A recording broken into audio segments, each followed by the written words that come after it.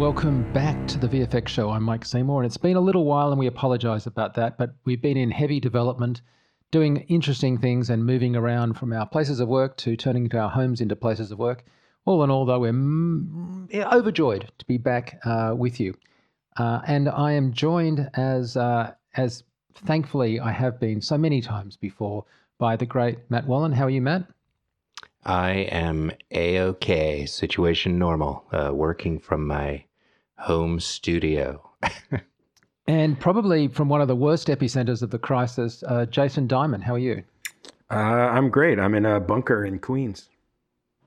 Yeah, my heart goes out to you. New York has really taken an overly, it's really taken the brunt of stuff in a way that no one could have foreseen, I think. So yeah, I'm glad to hear you're okay. Yeah, we're all good. Thank you. I must say, as we're recording this, it's the end of April and we are coming out of it in Australia. We're just starting to relax restrictions and open up because we have hardly any cases that are being reported on a day-to-day basis.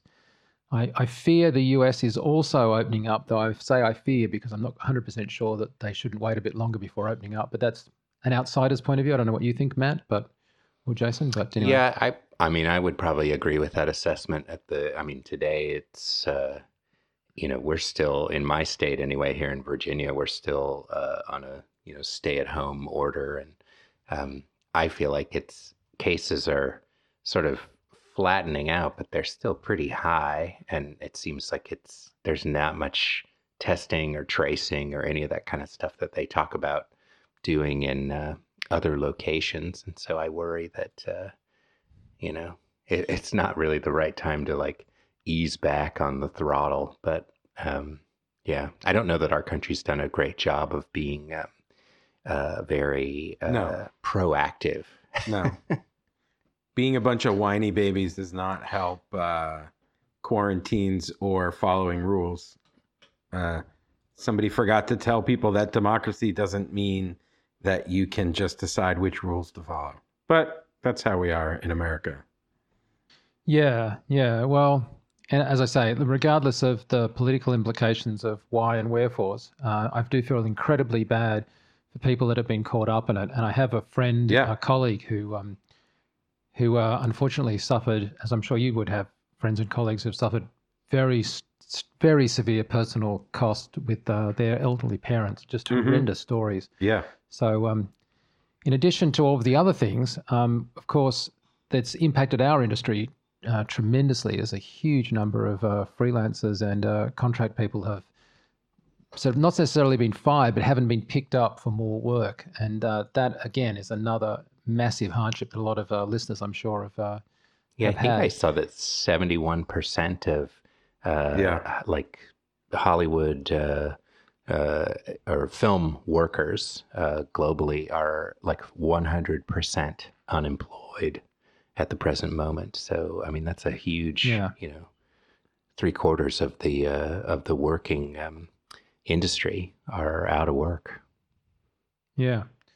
So, but what we're going to focus on today is not the crisis, but in fact, one of the things that's been remarkable is as the cinemas have closed down, of course, sports have also closed down, as have, production of, I don't know what you call it really, I guess, reality TV, that kind of stuff. But for the streaming services and for sort of quality television programming that was already in the can, as it were, there's been an enormous boon in terms of subscriptions and viewing and just even ratings. There are shows like, Survivor, that obviously they've stopped filming new episodes for, but the current series was already completely in the can, and that's, experiencing the strongest ratings it's had in years. But away from that sort of television, there are these gems that people have gravitated to because they're so interesting and, maybe require a little more thought, but you've got time to give them thought. And one of those is Devs, and that's what we'll be talking about today. I think a remarkable mini-series that in the States is on FX or Hulu or something? FX and Hulu. It airs on FX and then it goes immediately to Hulu, which is where I watched it, on Hulu. Right. Yeah. So I guess, Jason, just right off the bat, did you watch these episodes sort of over time, or did you binge them? It's like I watched 410 minutes. I watched watched them the whole every thing? week.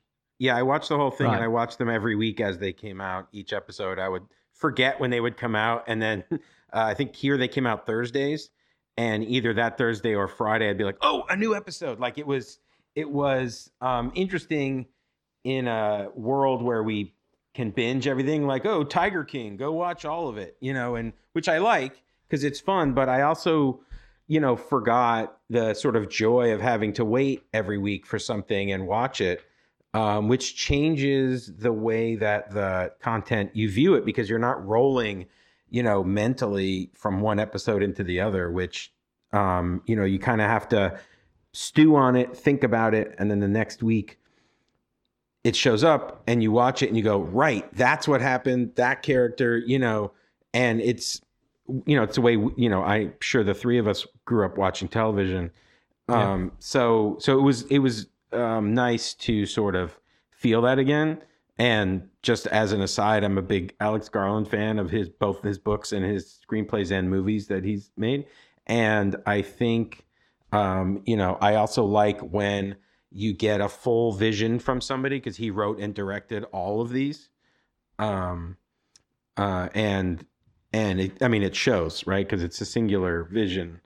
Even when you have guest directors, you generally don't notice it, but in this case, it was pretty, there's a solid through line, and I enjoyed it thoroughly. Just before I jump to you, Matt, I only vaguely know of him as a novelist. What books have you read? I read a book of his called Coma.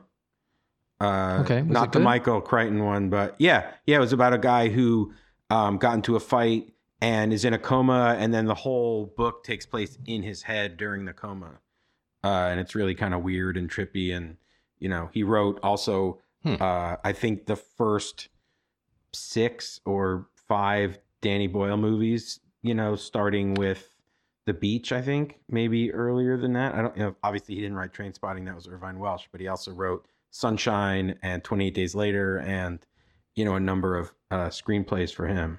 And then of course Ex Machina, Annihilation, and now this. Matt, where did you sort of pick up on Alex's work a lot earlier than this, or are you late to the party? I think I hadn't known of Alex Garland until Ex Machina. That was really Right. the first time that I became aware of him. And, immediately, I loved that movie. I thought it was so smart and well made and so stylish too. Beautifully executed on so many levels.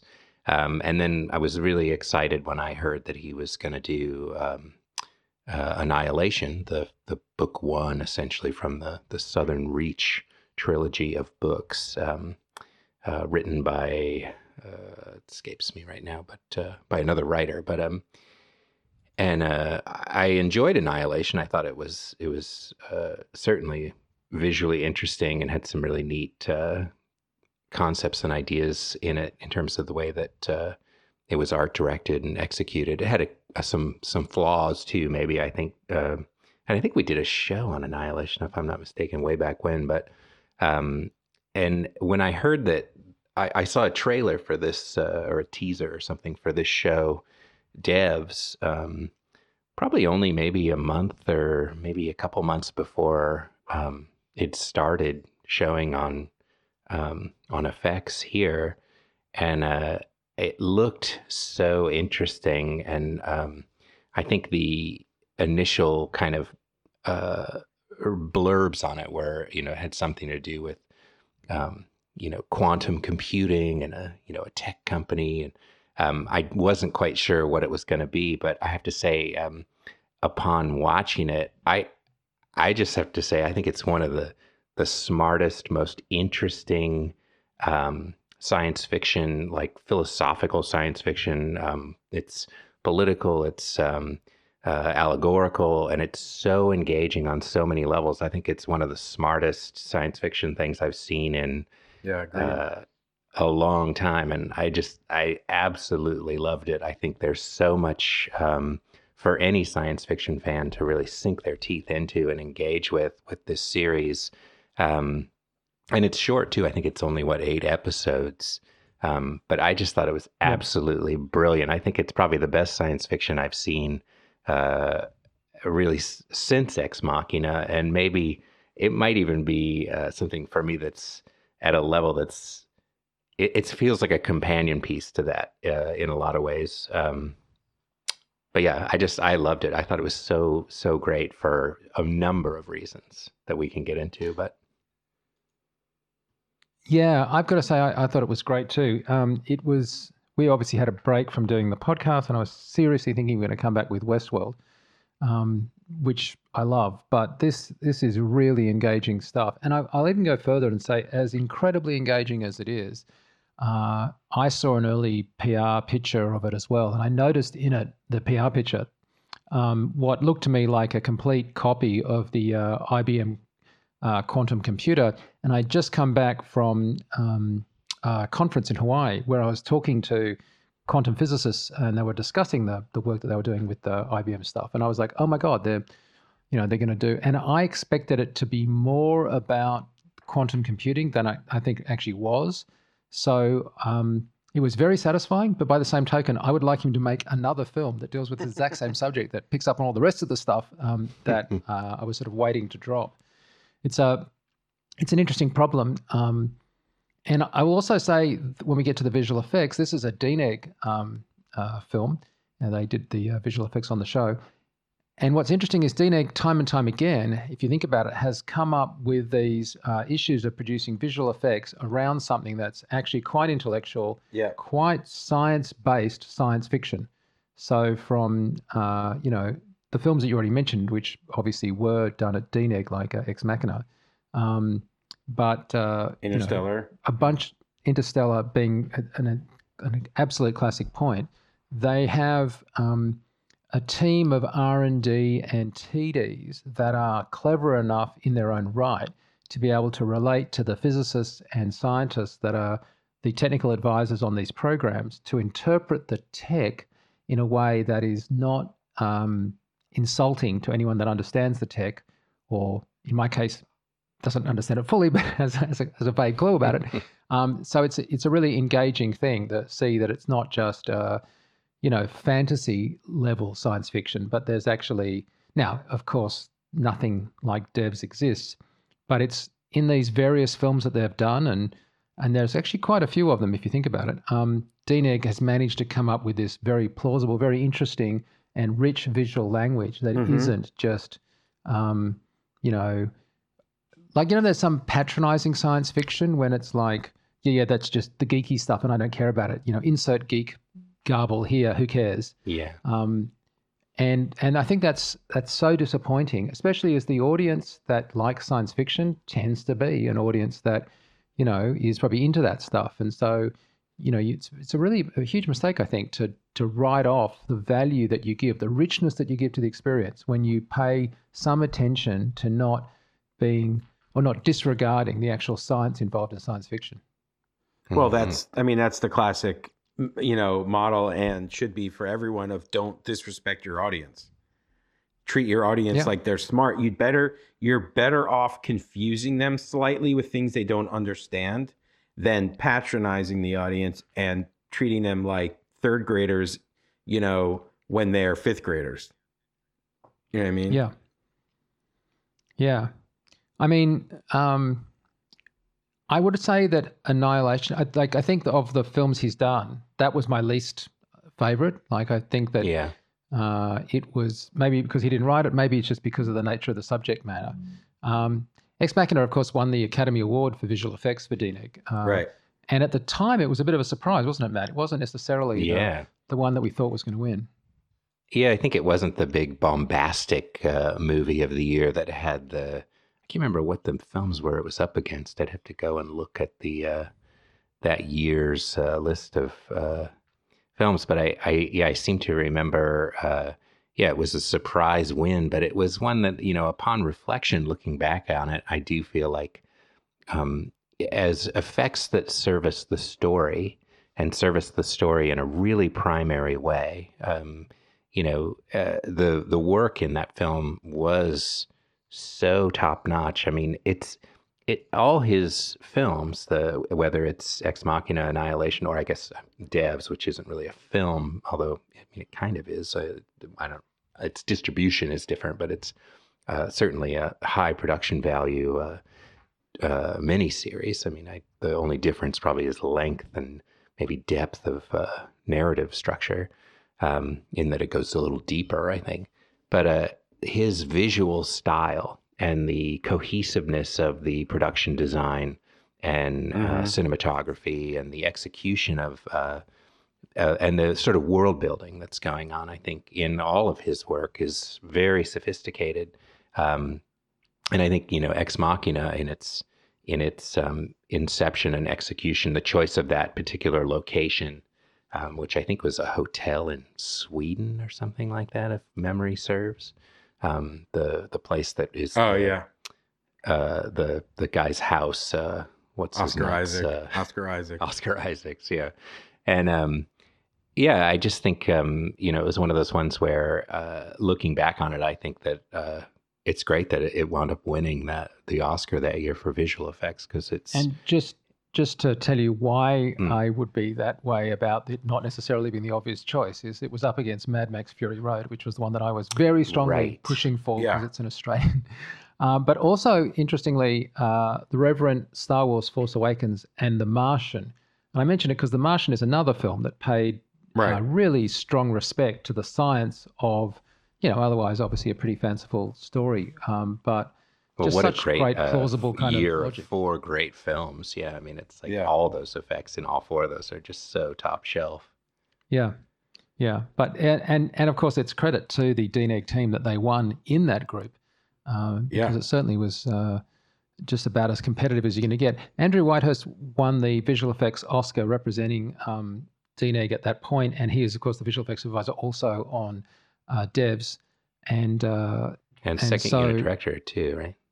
Yeah, so just obviously a long collaboration with Alex, and those long collaborations, I'm sure you could agree with me, when you see those, when somebody's worked with the same director time and time again, you really get a sense that that they sort of speak the same language and have managed to sort of foster an aesthetic that works inside that kind of commercial constraint. So to that point, Absolutely. I watched like a BTS thing or something they had on the channel there, or maybe it was online actually on YouTube, and it pushed that entire point. It was like his producer, the DP, the art director, visual effects supervisor, like so many people on his crew.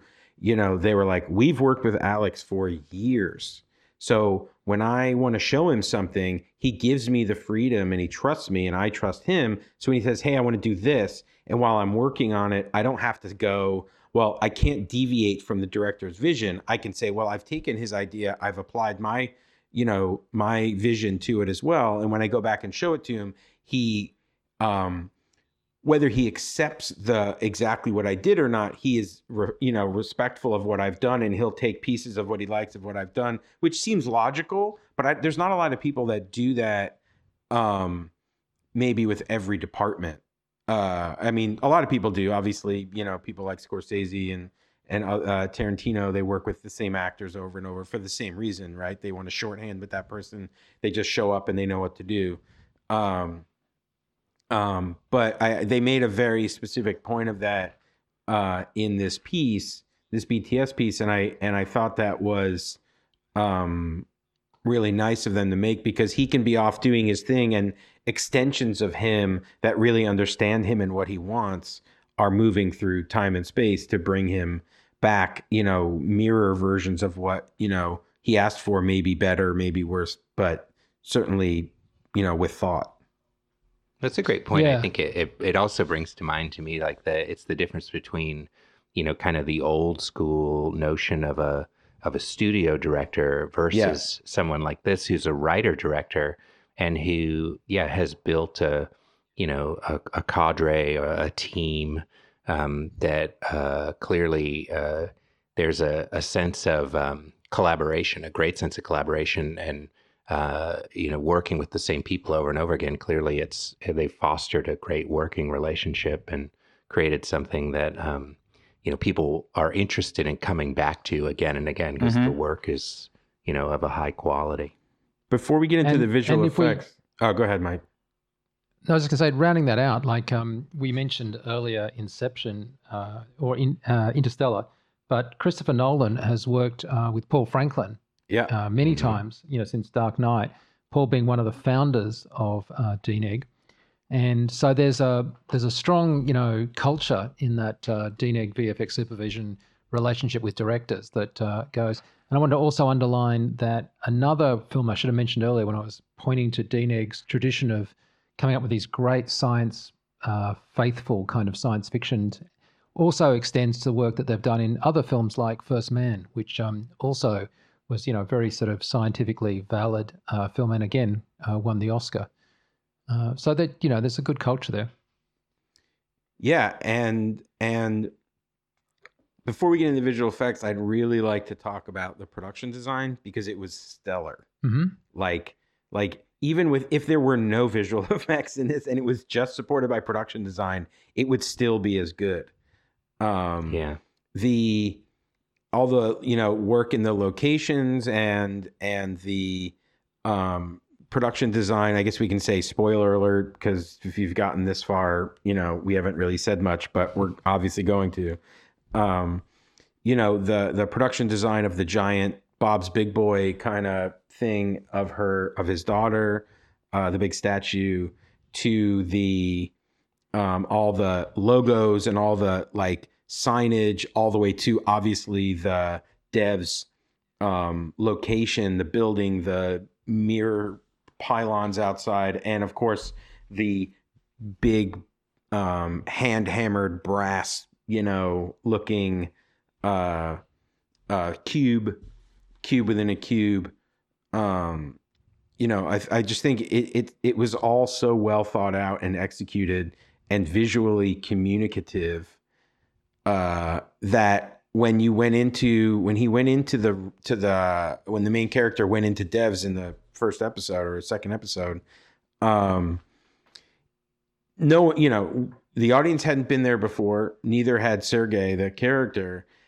Yet when you walk in and Nick Offerman, who was amazing in this, is talking, at no point did I feel confused or like, where am I? Like everything had that familiar yet different kind of, George Lucas rule kind of scenario, make everything very, close to familiar, but just a little different, right? There's still computers, but they're modified. There's, a control center that could be like a server room, but it's just, futuristic, even the, once they get into the devs, quantum room and they get it working, I mean, they're just using an iPad app. They don't explain how the app works. There's no exposition. They know how to do it, and you see stuff coming on screen. And of course, the actual, which we'll get to, is the visual effect of the quantum reconstruction and whatever. All of that just felt natural. At no point did you have to be explained of what they're doing. You just sort of understood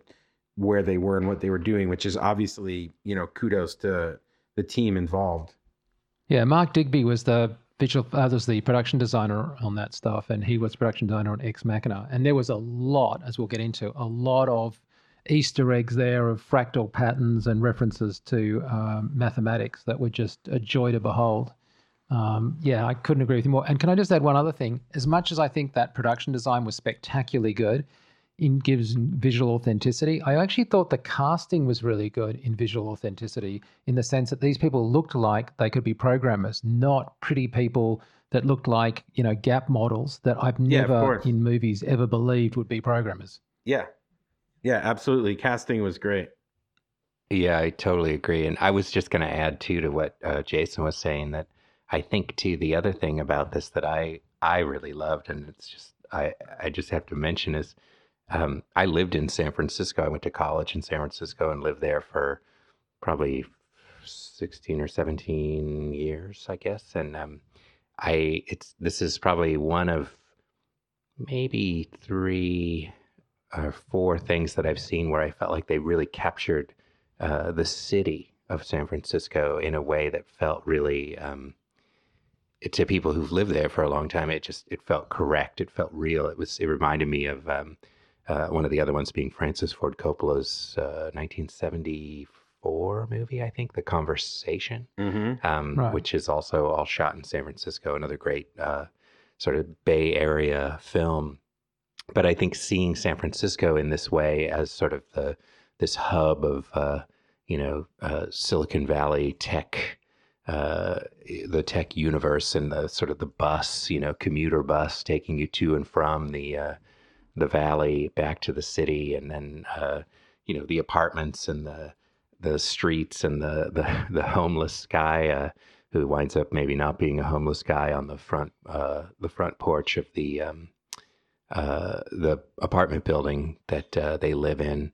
I don't know, all that stuff I thought was so great. And even the art direction of the place you were talking about, Jason, the sort of devs place too. I think there's also a lot of kind of religious touchstones in there too, where it almost it has a church-like feel to it. Well, like it's, those feels like a rings place around the trees gave halos to many characters in many shots. Yeah. Yep. And those rings were amazing and practical. They were. Which was great. Yeah, I was going to ask you, do you know much about Rob Hardy, the cinematographer? I mean, obviously he was the cinematographer on previous things like Annihilation and Ex Machina, but Jason, are you familiar with his work more than that? I am. I'm looking him up real quick on my phone here because I know I've looked him up before, and I'm pretty sure the guy is a beast. I mean, 41 movies he's shot. I'm just scrolling through his because he was on Mission Impossible, right? Like was it? Yeah, I'm hold on, I'm at 2011 real quick. He did a Sigur Rós thing. I think the first Ex Machina was sort of, I mean, not to throw shade on any of his previous work, but that seems to be where his taking off point in 2014. Annihilation, he did Fallout, Mission Impossible. That's one, yeah. Which is a beautifully shot movie, and then of course Devs. I mean, beautiful work, anamorphic. It seemed to me. I'm pretty sure Ex Machina was anamorphic, and so was. I don't know if Fallout was. I can't remember. I think it might have been. But yeah, I mean, beautifully shot. The lighting was so natural in most of the scenarios, especially in her apartment.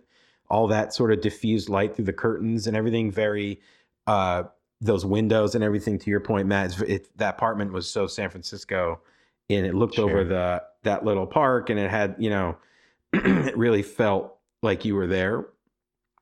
Having been in San Francisco a fair bit myself, and I mean, nothing felt like it was dramatic, but nothing ever felt like forcibly lit to me, which was, and it which did is have all, that real that diffuse kind of slightly muted grade too, color palette wise. But yeah, I mean, it's just super impressive across the board in terms of the visual language and the cinematography. I thought was just so it added so much to the overall, I think, story points, but the emotive elements too. That's one of the knocks that I've heard people say about Alex Garland's films and about his work is that people have said that they seem sort of emotionless. And I think that's a relatively fair critique, but I do think that there's they make up for maybe some of the lack of depth of emotion in some of the characters, at least for me, in the depth of narrative construction. Like there's so many interesting particularly in this allegorical, philosophical kind of, things about free will and determinism, and kind of getting into this exploration of what the implications of the development of this type of system, like what does that mean? Were something like that real? But in terms of that emotional stuff, one of the things I thought was really interesting in this film or this show is the audio, especially the opening audio that would happen at the start of the episode.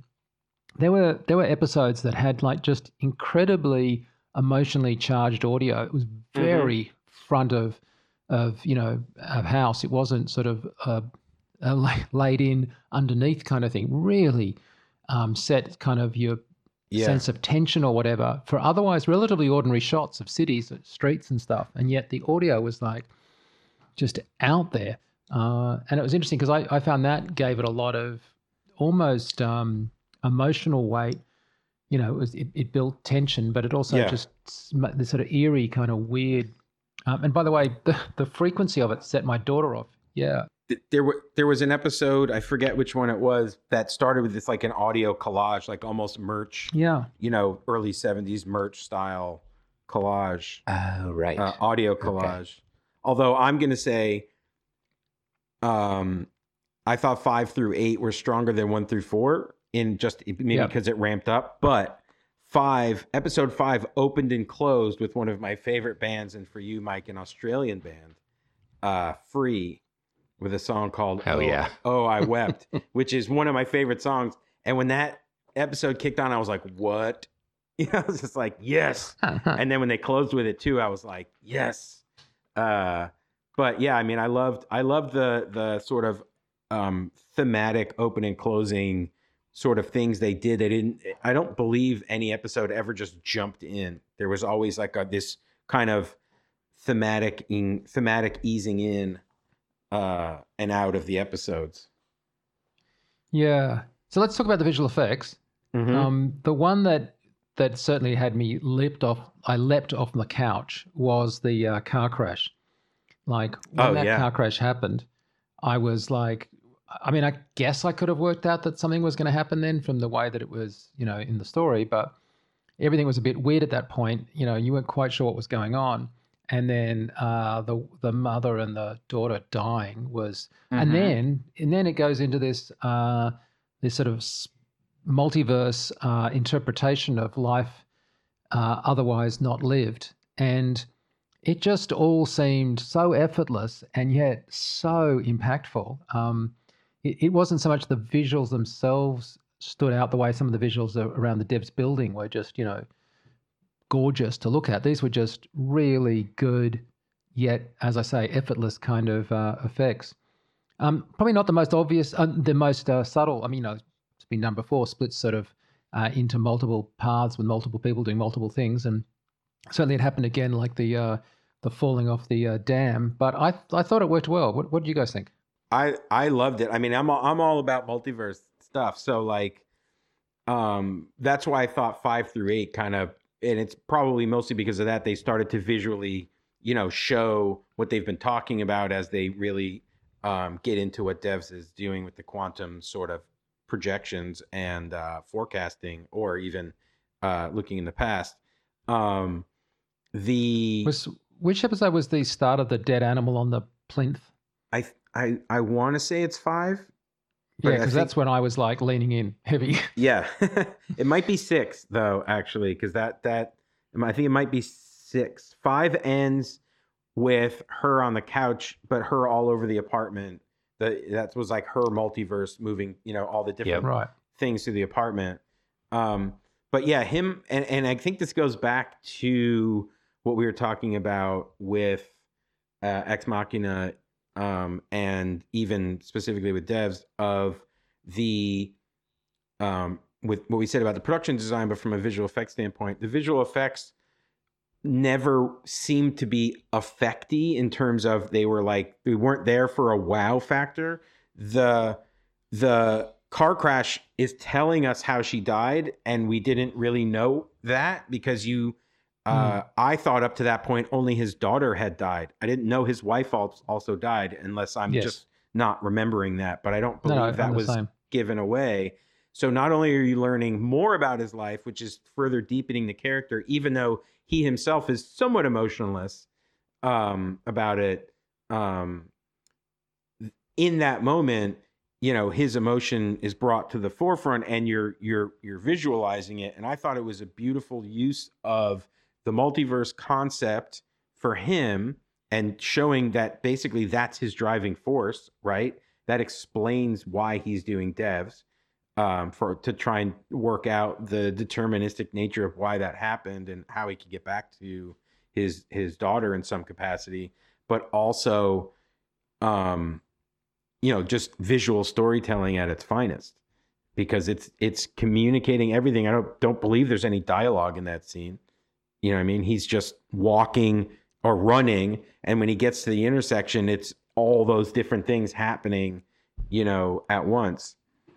And sure, you could critique, the way cars might have stopped a little jankily or like there's you could get into minutia of physics of the vehicles, in the cross section or the intersection there, but the storytelling was so strong that it didn't matter if there were as anything, if at all. I mean, we're talking like, minutia on minutia here. I'm just throwing not trying to throw shade, you know what I mean? But Yeah, but I think that's a key thing about why it works so well too, because it up until that moment, at least with the Nick Offerman character, like he's a fairly, prior to that moment, we don't really know like what's his deal. He seems like a pretty cold, calculating, kind of a dark figure. Yeah. And it's the first time that we have a window into like a real window into like the deeper motivations behind some of his mania. And we see him as, in a flashback, as an almost normal kind of guy. Like he looks different. Even he looks so much more awake. That's one of the things Yeah. I thought was so interesting throughout the shows. He looks so like he's been up for like weeks, and hasn't Yeah. slept in forever. His eyes and just sort of the blankness of his stare. And I think that sequence, which I thought was really well executed, I love seeing sort of the different trajectories and paths of, potential, other universes where this didn't happen, or something else occurred. And I thought that it was so well done, and it provided us this really interesting window through the mechanism of story and to help flesh out and build out further character. It's just such again, just like we were talking about with Ex Machina, it's just such a great, brilliant, integrated use of visual effects that are all in service of story and character, like on the most fundamental level. Yeah, I think the car crash is episode 4, because I think 5 is when we go back in time to the university lecture, and we get the same effect happening on the steps of the university coming out. Yeah. Yep. And again, it worked really well. What we haven't discussed is the actual Devs building and sort of the nature of that setup. So let's shift gears there for a second. That's some set extension, obviously, some major CG work. But the principle that you meant to take out of it is that this thing is suspended in isolation from everything else. And in a vacuum, right? Yeah. And in a vacuum. Yeah. And there is here, like, obviously, some basis in fact, which is certainly at Sydney University, where I am, there's a quantum team, and they had to stop using the elevator in the building because the vibration that the elevator caused was enough to cause noise in the what is effectively almost analog to you. To use an analogy, the quantum computer is almost analog because it can suffer from noise, from vibration and stuff. That all made sense to me. And then they layered on top of this sort of plausible isolation thing, this massively art-directed sort of love letter to fractals, which I thought made the building look just really cool. I would have liked to have addressed the fact that nearly all quantum computers require very, very cold things. And I was sort of like waiting for a couple of things there. And I was waiting for some science stuff because I would have loved for them to go into entanglement and some of the really cool stuff that happens with quantum particles. But they also avoided, I don't know if you noticed, a few like scientific touch points. Somebody asked how many qubits it was. They were like, oh, it doesn't matter. It's so many that it's not worth counting, kind of thing. It was like, we're not going to tell you because we know IBM's up to 53. So we're just not going to pretend how many, there really are. But yeah, the qubits and that structure existed in a lovely kind of cage where obviously it really needed to exist in a, almost absolute zero temperature. But hey, what the heck? It looked good, and if you didn't know what was going on, you had a belief that it was sort of plausible tech. But it then was nice, I thought, that came back as a major point in what was presumably episode 8, right? When the lift collapsed. Mm-hmm. Yeah. Also, the lighting was very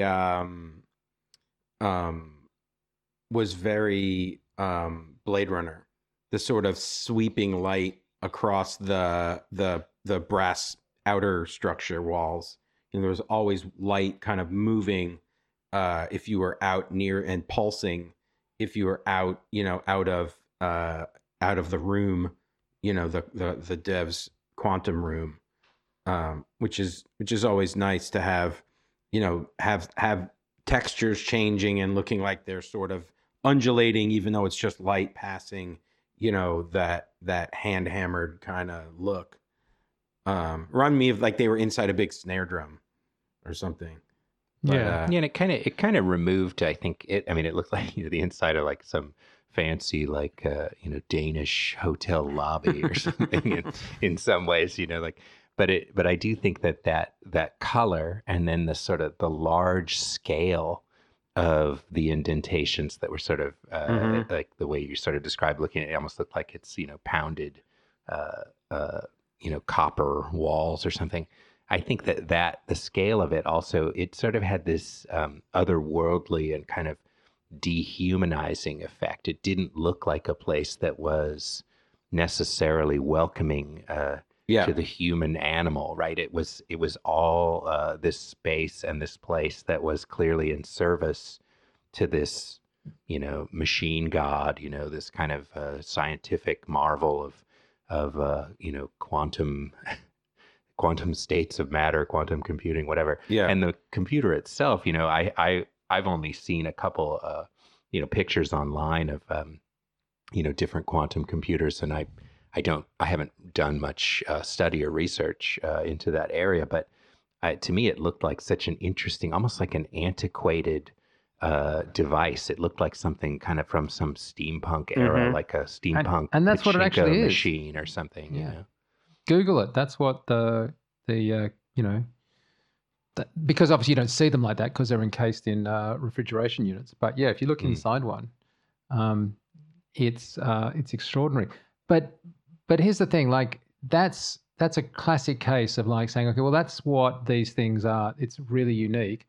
And then I just felt like they inherited that color palette from the device, which is from the scientifically valid inside workings, which, just all worked really, really well. But of course, the one that isn't anywhere based in science is this reconstruction that happens first from the dead animal on the plinth, and then is happening on the screens, as you were referring to earlier, controlled or called up by the iPad control. So again, I don't know that is a wholly original idea, kind of forming it up from a point cloud of sort of dusty type particles. But this actual DNEG implementation of it worked so well, I thought. I think the concept of the point cloud is, for anyone who's like a VFX person, seems like a no-brainer, right? Because you're like, oh, volumetric, reconstruction, your brain automatically goes, oh, okay, point clouds, scans, lasers and all that kind of stuff, right? But to the untrained or non, industry person, it still makes sense, because a point cloud still is a representation of something. When you see this amorphous mass of data swirling around and coalescing into something, I think you just said sand, made reference to sand, Mike. People have understand that, again, it was a visual language. And as they, they were also the characters were learning about it as the audience was. So the characters weren't walking in and going, hey, push button A to see, viewport B or whatever, tech talk. And everyone goes, what are they doing? I don't understand what's happening. They're like, wait, what's happening? Oh, is that Jesus? Is that a dinosaur? Is that a whatever? And so as you're discovering it with them, it makes the sort of amorphous nature of the point cloud become discoverable, which is from a visual language perspective, exactly what you want. And then of course later it gets so good that it basically looks like, film or video or halated, whatever. But that makes sense, right? Because as they get better, the audience gets more experience looking at it, understanding it, knowing what devs is, understanding the concepts, and then, as it gets better, the audience knows more, so do the characters. It all makes sense logically from a development standpoint. And I thought it was great, especially the Jesus one, which was super grainy. It almost had, because it was old, it had like a newsreel kind of black and white, kind of, not exactly the thing you want that you would see later, which is perfect because it's so old, 2020 years old, that your untrained brain would go, it should be old. You know what I mean? If it just looked perfect, you'd go, that I don't believe it. But it's like dialing in a staticky radio, channel or something. Yeah. Yeah, I thought too the use, I mean, exactly as you're saying. I mean, I really thought too the use of the particles in the early sort of visualizations that we get, that we're privy to, of the, a Christ on the cross or whatever, and some of those early sort of when he's looking at his daughter. And I actually thought some of that stuff was so interesting because it really tapped back. It's a visual language and visual effects that I think we're as visual effects artists, we're all pretty accustomed to. We've seen, so many different, early stage particle sims and stuff like that, where, you kind of get that sort of aesthetic of, points or whatever, as opposed to, whatever geometry you use to replace position in a sim. And seeing some of that, and then thinking about some of the sciencey things they're talking about, which I'm not as steeped in maybe as the writers, or certainly people who are working with these machines, but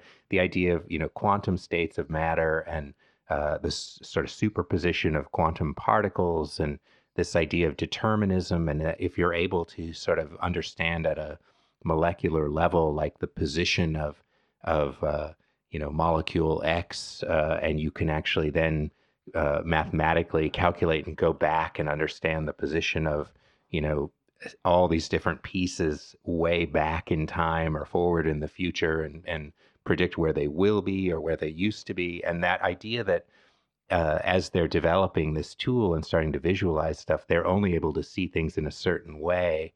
And it's very fuzzy and has that almost kind of, like you said, that kind of newsreel kind of quality, or less than that fidelity.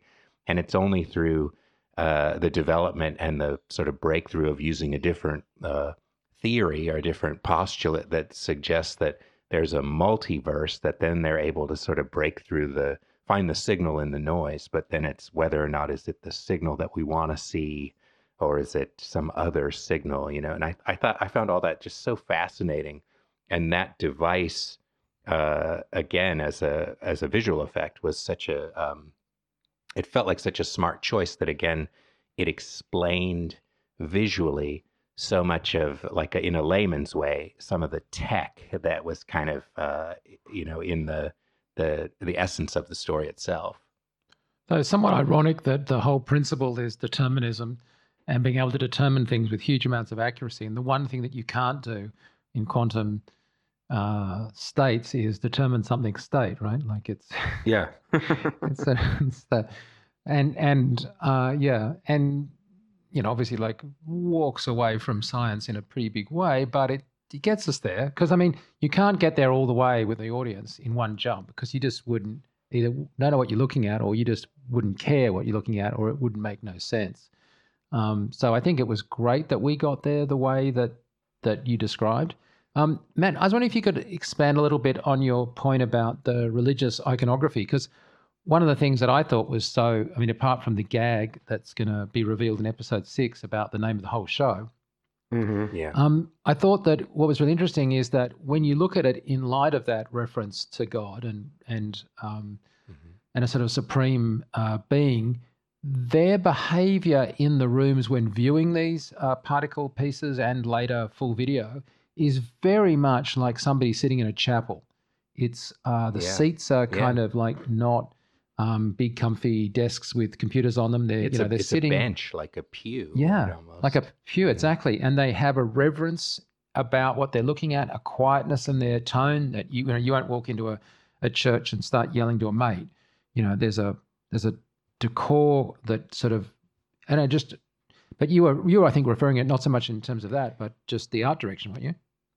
Yeah, well, I mean, I think both. I mean, I do feel like, yeah, the sort of the joke of the title being, what is it, a Roman V in Dev, so it's Deus, right? Like, Yep. therein lies the companion to Ex Machina, right? Through the title, and I think actually through many of the ideas, I think are shared across both projects, but.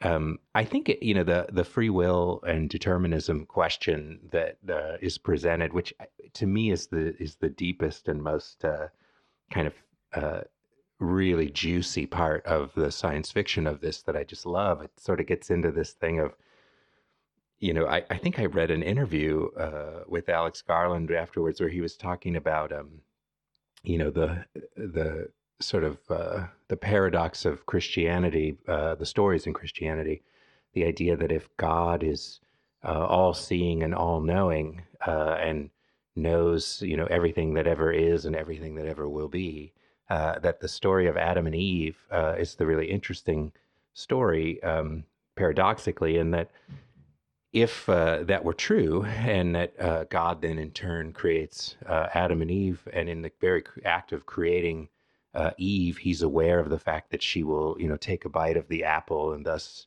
the what original sin or whatever.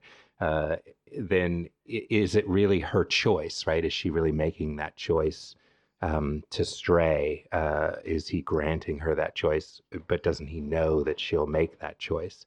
And I think that, those aspects of the narrative, and actually that story of Adam and Eve, you could make the case that is part of what this story on a meta level is replicating again.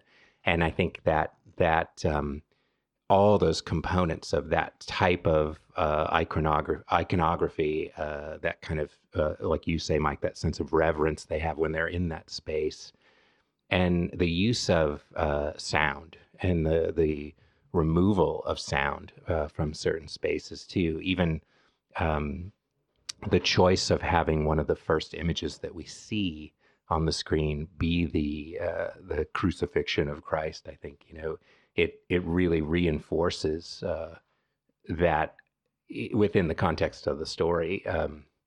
And that those are sort of the bigger questions that the filmmaker and the writer, in this case, are dealing with. And I think those are the questions that we're being asked to sort of ponder through the lens of technology. The use of the term Messiah too, that are all the tech gods think they're like, or all the tech giants, right? They think they're like messiahs, and I think that becomes really interesting, and it's really interesting in just looking at our current moment as a society, as a global society. I just thought all that stuff was so rich, and it's on the page and it's on the screen for sure. Well, to your point, also at the end, Nick Offerman, who is the character who is they consider or is that comment is made about that he thinks he's a Messiah, gets to a part of the end of the story where he knows he will be killed, which is his sacrifice for the larger good, blah, blah, blah, pairing with obviously the story of Jesus, and then and her, and the two of them are technically reborn in the afterlife of sorts, where they are gods in the simulation, and they are gods. They know what's going on and no one else does, right? And he says that he granted her the gift, right? He granted them too the gift of memory that they remember. Right. So he is both God and Adam, and she's Eve for all intents and purposes, if you want to look at it that way, right? Yeah, it's so rich. It's great. So like, I love it. I love that kind of stuff. Yeah. So, and I didn't actually even think about that until you were talking, and I was thinking about that part of the, narrative. But at a simpler level also, as much as that's a rich vein to discuss, there's also, it's basically a time travel show without time travel. Right. Because that's the conundrum placed on the character when she discovers that she will go to Dev's, and she's like, well, all I have to do is not go. And as the audience, that's that kind of time travel thing. It's like, well, hang on, we know that she's going to go. What could possibly happen that would make her go? Because she just has to stay in her apartment and she won't go. Right. Right. As a writer, as a viewer, I love it when the writer is clever and sets that challenge for themselves, which is you as the audience go, well, yeah, just stay in the room. There's no reason to leave. And you say to yourself, why could she possibly leave? And of course, 5 minutes later in the show, you're like, get out of the room. Yeah. Yeah. And you go, it makes perfect sense that she'd now go there. Right. But they did drive the whole thing about free will where they couldn't see past a certain point. And what's his name? The programmer, the older programmer guy, basically gives them the same, ending they would have had. Stewart, is it? Yeah, I think so. Much to Alison Pill, Katie's, dismay. Because free will is just an illusion. Exactly. Or is it?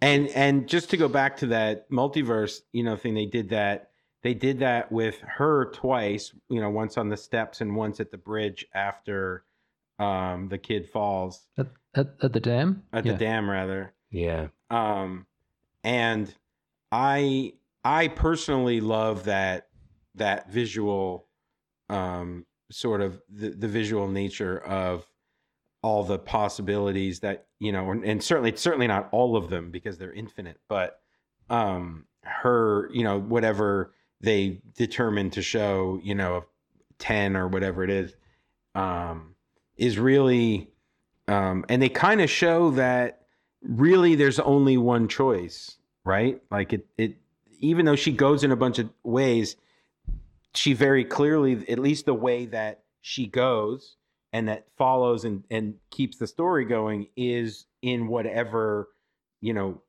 branch of the multiverse we happen to, the show happens to stay observing, if you want to think of it that way.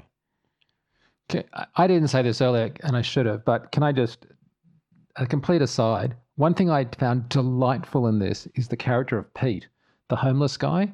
Yeah. Because when he comes and saves her, he just speaks so eloquently, so quietly, such a, reserved, like that actor played Looney Tune and then suddenly on a dime plays Russian, but not like anyone else would play Russian. He plays him like this sort of almost reserved, gentle, he's just murdered or defended, I guess, killed somebody. And yet he's got this air of like intelligent, understanding, it's just so not what I expected. And it's not a big role, but man, is it, I think I'm looking it up now. It's Jefferson Hall played Pete. Man, that dude just knocked it out of the park.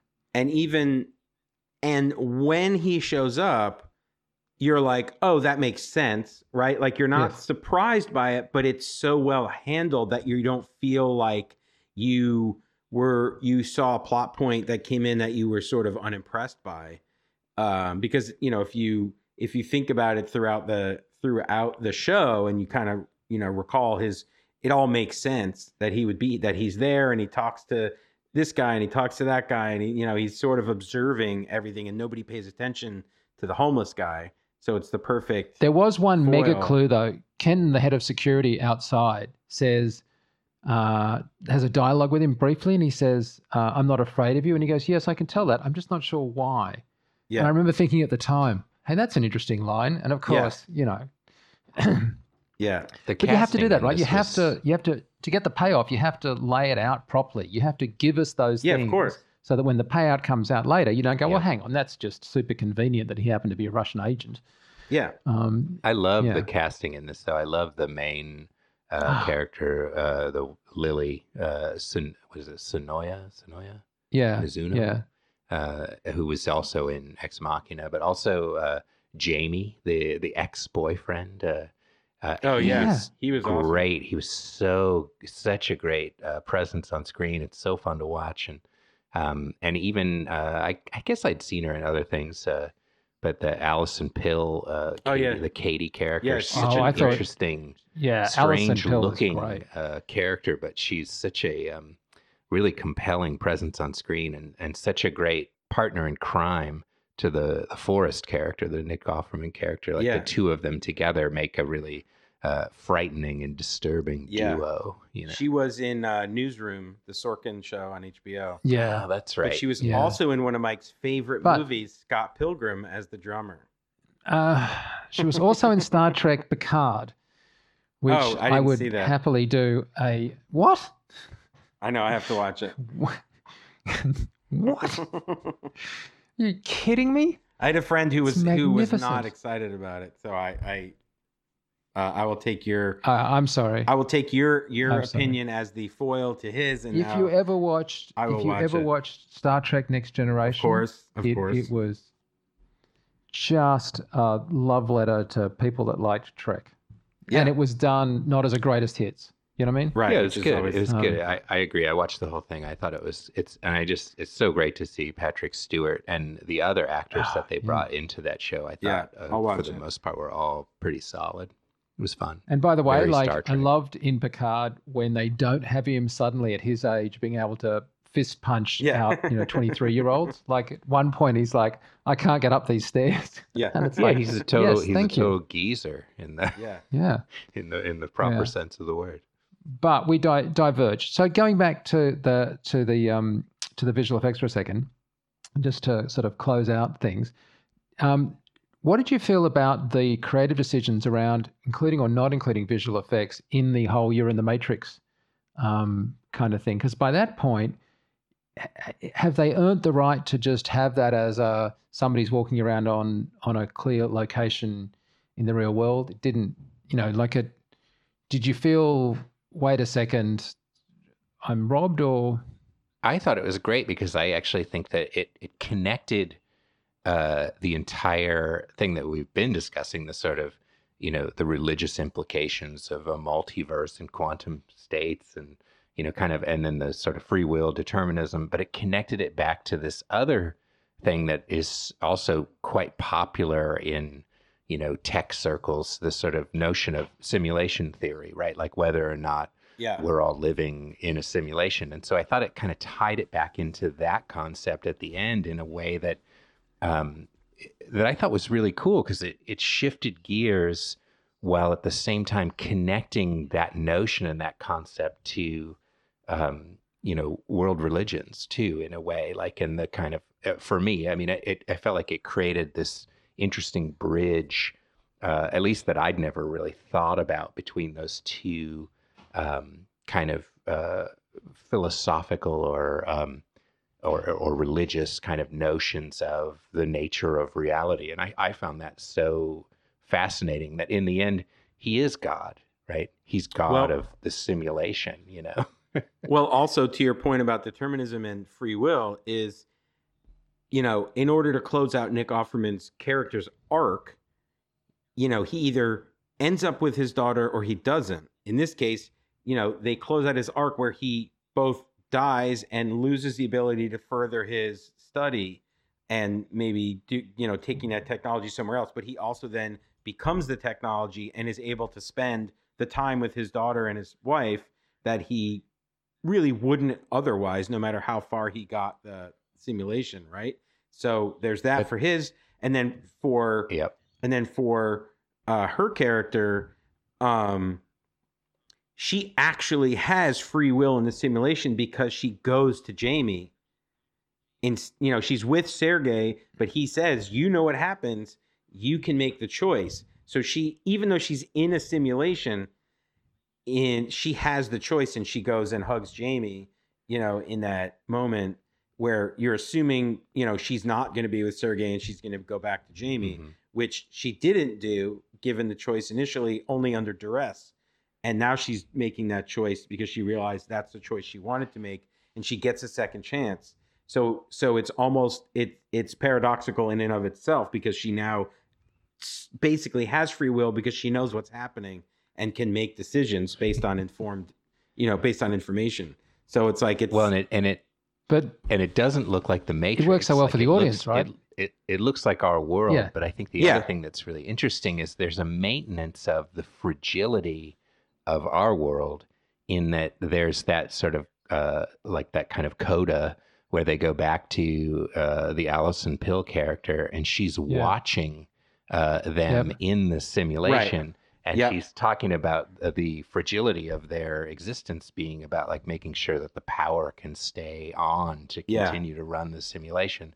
And that becomes a really interesting aspect of, at least, in sort of thinking of the post narrative, that there's this kind of potentially finite nature even to their existence within the simulation too, because the power could be shut off, So that was kind of interesting. It's terribly useful as a plot device, right? Because we get Lily going back to her ex-boyfriend and hugging him.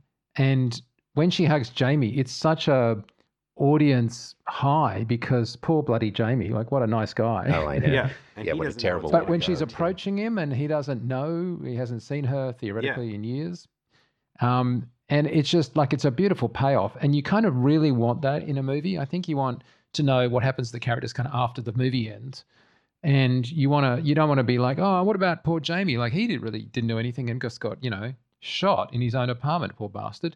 But in this case, you got a way of sort of not ruining that story. Like, actually, he survived, and we have a shot of him with a couple of bandages. No, he's, again, almost like time travel. We get a do-over. I was just going to say, if you look at these, like if you look at Ex Machina, Annihilation, and now Devs, I think that's also kind of, I would now say that is an Alex Garland kind of quality that we see in his stories, is that they end with this kind of, all three of them, they end with this kind of an open-ended question. There isn't a clear and concise and neatly wrapped up resolution, although there is sort of, I mean, they're resolved, the narrative's resolved.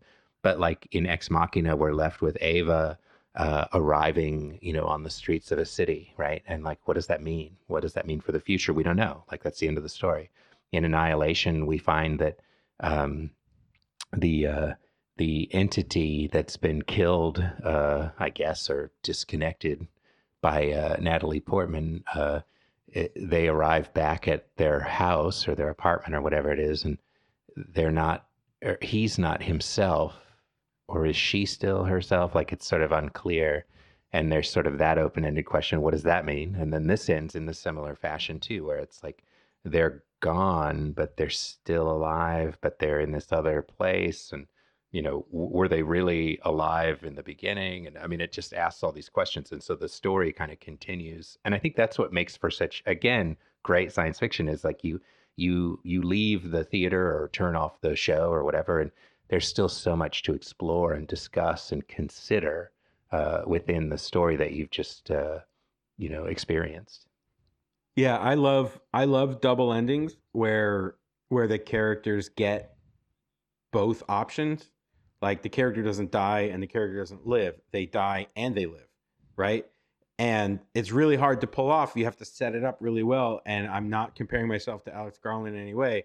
My brother and I have a screenplay that we had been working on with a few friends, screenwriters, and we managed to, in that screenplay, give the character a double ending. He both doesn't get what he wants and he gets what he wants, and the same thing here. The audience gets to see the characters die, and Nick Offerman gets his just desserts in some fashion. She doesn't, but there's nothing you can do about it. She's the tragedy. He's the whatever, his is going to happen. And yet they both get what they want anyway, which is her unknowingly realizing she wants Jamie and him wanting his family.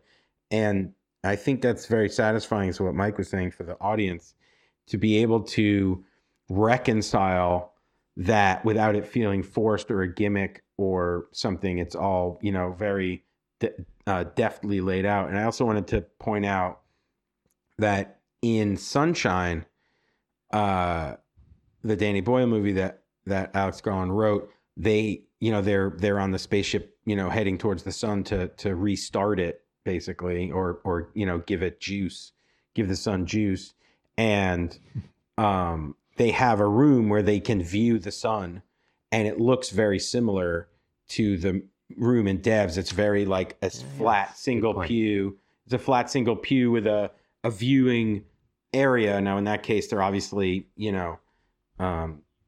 looking at the sun directly, so they put on special glasses, and it's the whole thing.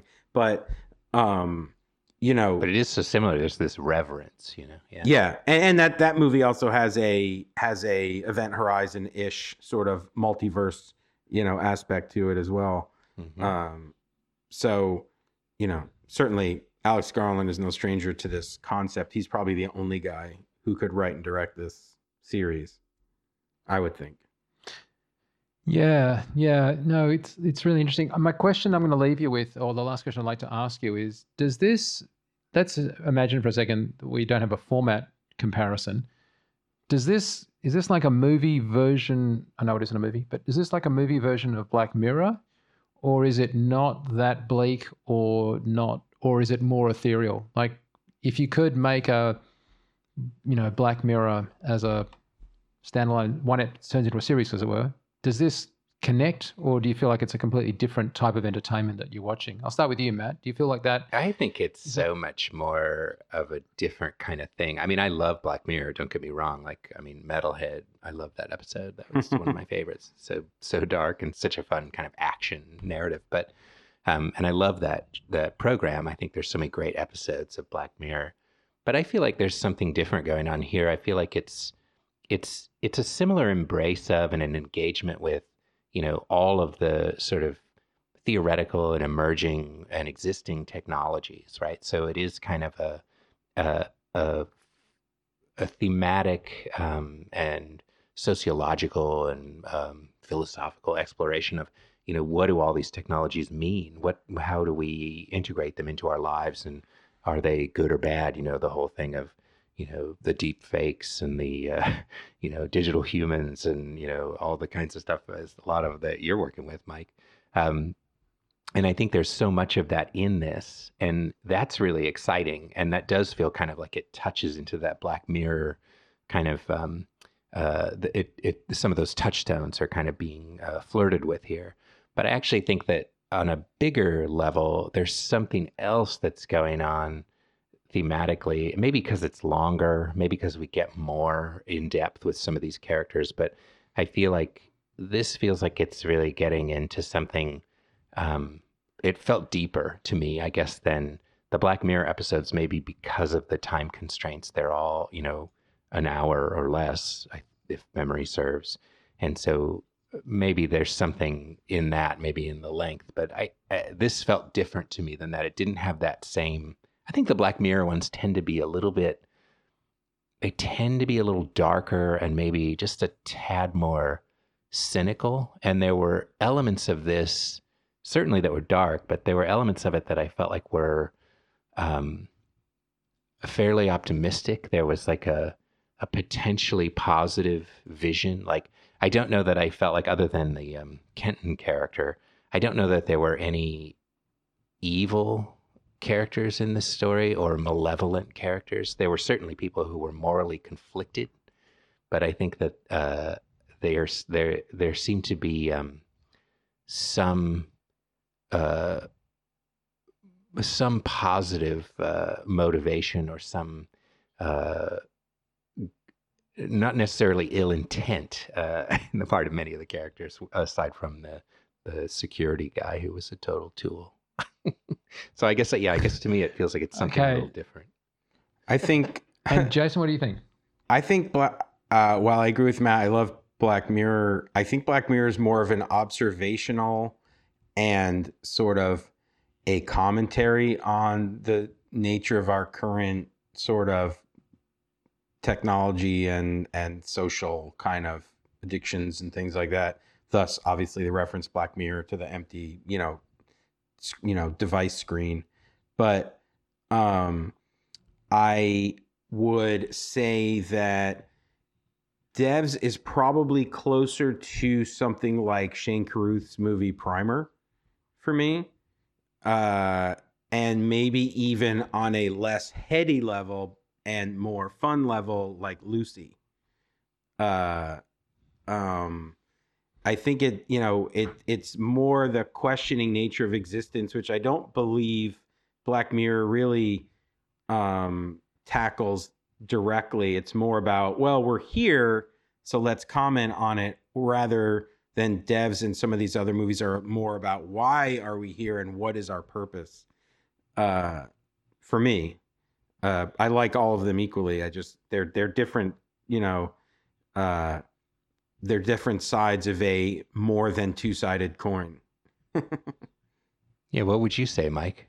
I think that I didn't go, like a lot of people, especially when the show first came out, were going to Black Mirror. I didn't. I totally with you on going to Ex Machina. Like there's, great lines in Ex Machina that resonate here. There's one like if you've created a consciousness machine, it's not the history of man, it's the history of gods. There's the whole sort of sense of AI is this sort of thing. And there's a whole lot of that kind of sentiment here that, like, after the film is over, I just keep on thinking about. But it isn't the shock value that you got in Black Mirror. There's a more delicate hand at play. So I love both, but yeah, I just didn't feel like it was the film successor to Black Mirror. So in this series, I basically thought that there was just like a more delicate hand at play. And I must admit, you finish seeing something and you like to think about it and ponder it. And certainly that's the case here. I said earlier at the beginning of the show, I was sort of keen to see them do more. I don't think you can make a sequel to this, but if you could make a sequel, I think it's still a really rich vein that he could mine. So hopefully he'll find some other vehicle to do that, because this idea of what might be possible if you expanded computationally and dealt with this multiverse is really subtle in this film in one sense compared to, say, Avengers, where they're like jumping around in multiverses, or Doctor Strange or whatever. And yet it's incredibly pervasive and just completely changes everything in this film. And to be both subtle and like a sledgehammer at the same time is just some really good writing. Hear, hear. Hey, we got to go. Wrap it up for this week. I'm already thinking we should be doing a Picard episode, if no other reason than to force Jason to watch it. Let's do it. Just stun me here. But if you, I'll put it to the top of the pile. Yeah, thanks. But Jason, if people want to get in touch or see what you guys are at, where can they follow you? Jason Diamond everywhere. The Diamond Bros, Frame.io. Josh and I are no longer a part of Supersphere, which is I'm only saying that for anyone who's trying to hit me up. That is purely just an opportunities issue, not a corporate issue. We are rebroadening our horizons by including, our traditional media focus alongside, new technologies and advanced media instead of only the sort of live and VR stuff. And we wish those guys well, and we are excited about what they're doing as well. As long as you keep filming stuff with the Muppets, or Sesame Street, I should say. Yeah, we did all the Elmo's World stuff in early February or late January. And we managed I can't believe they pay you money to do that. Yeah, it's just such a good job. And we managed to squeeze a commercial in on March 11th, right before we quarantined on the 13th, which was fun. Yeah. Okay. And Matt, what about you? I am at mattwallen.com, and I am at Virginia Commonwealth University in the School of the Arts. And one kind of cool little note is in the spring of 2021, myself, with the help of our good buddy, Ty Ellingson, we at Virginia Commonwealth University in the School of the Arts are starting a minor and concentration in visual effects, teaming up with the Department of Communication Arts and the Department of Cinema. And I think it's going to be pretty awesome. And there'll be some stuff about that on the BCU Arts website probably in the next week or so. I want to do that. That sounds good. Yeah, When do I it's sign gonna be up? Shut up and take my money already. And obviously, I'm over at FX Guide. We're going to have, by the time you hear this, probably, or very close to, kind of a different story on devs. We're looking at it and using it as a chance to discuss quantum computing and principles of how a quantum computer actually works. Partly because it's fun, and partly because hopefully someday it will be relevant to our work. But I need to read that.